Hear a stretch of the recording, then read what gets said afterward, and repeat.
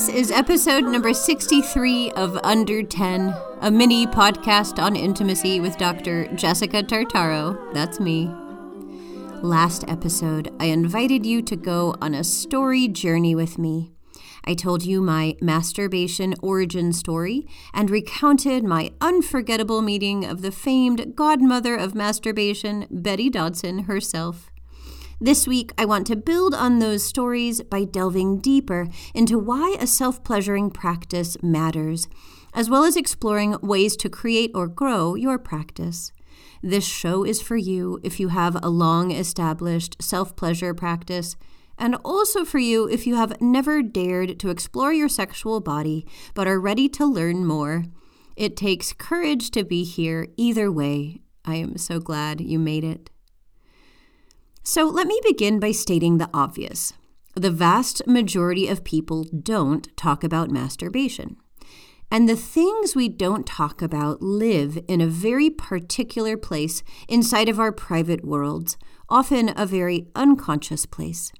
Unless you are one of the rare humans who can speak freely about pleasuring yourself, it's likely that you've never thought about masturbation as a conscious practice.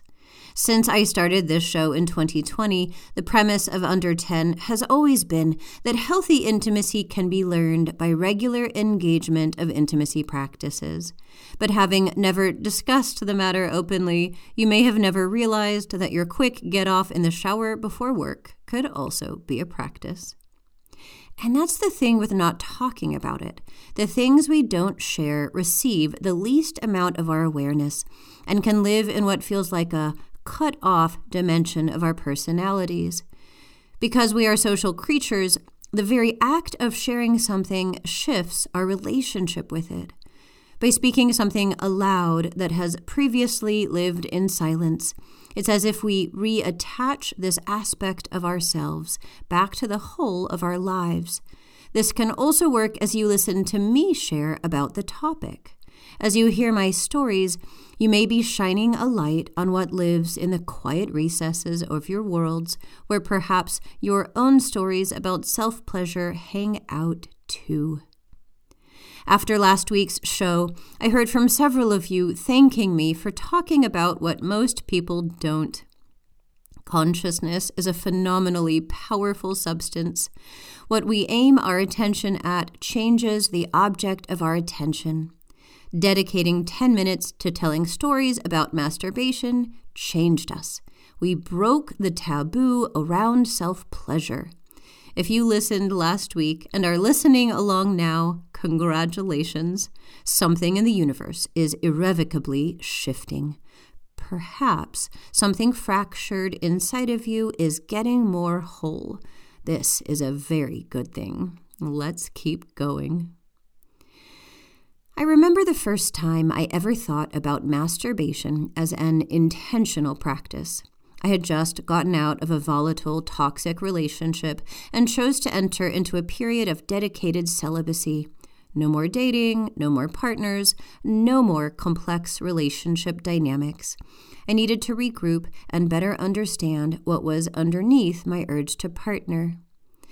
I learned to play the ukulele. I focused on my business. And I also entertained the notion of masturbation as a whole-body, self-honoring ritual.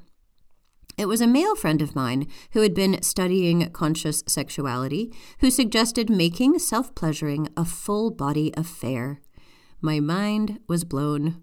I had always thought about masturbation as only genital-focused and also climax-driven. Yet if I made love to someone and they only went for my genitals before any form of full-body connection, I wouldn't like it.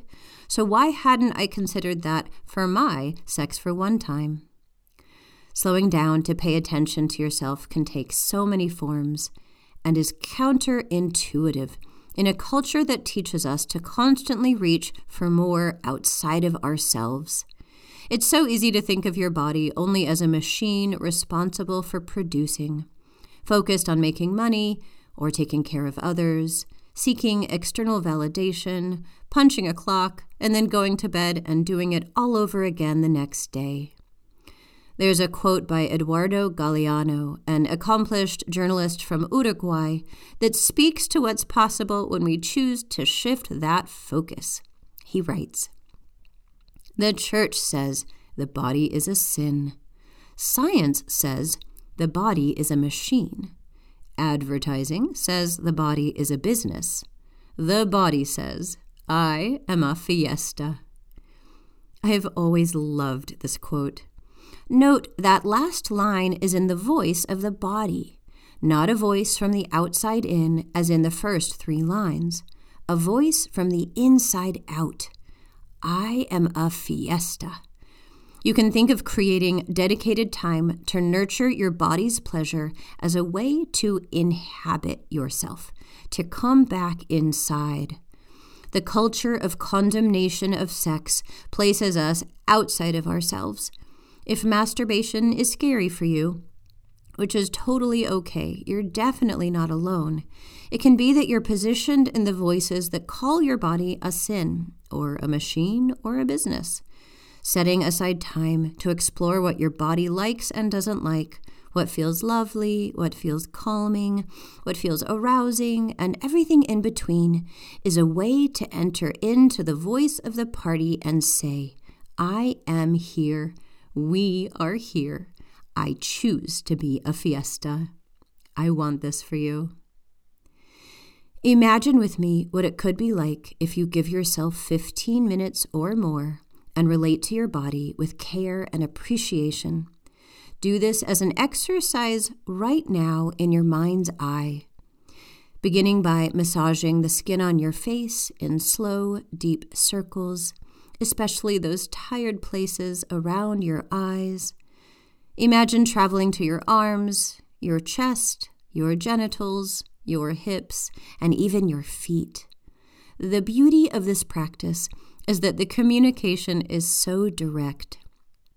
Imagine freely moving your hands to discover what makes you feel happy and relaxed according to the desires of your very own fiesta. Imagine exploring your genitals as part of the whole experience. Perhaps use oil or lube. Try building sensation and then moving to another part of your body. The temptation may be to go straight for climax, which is also perfectly fine.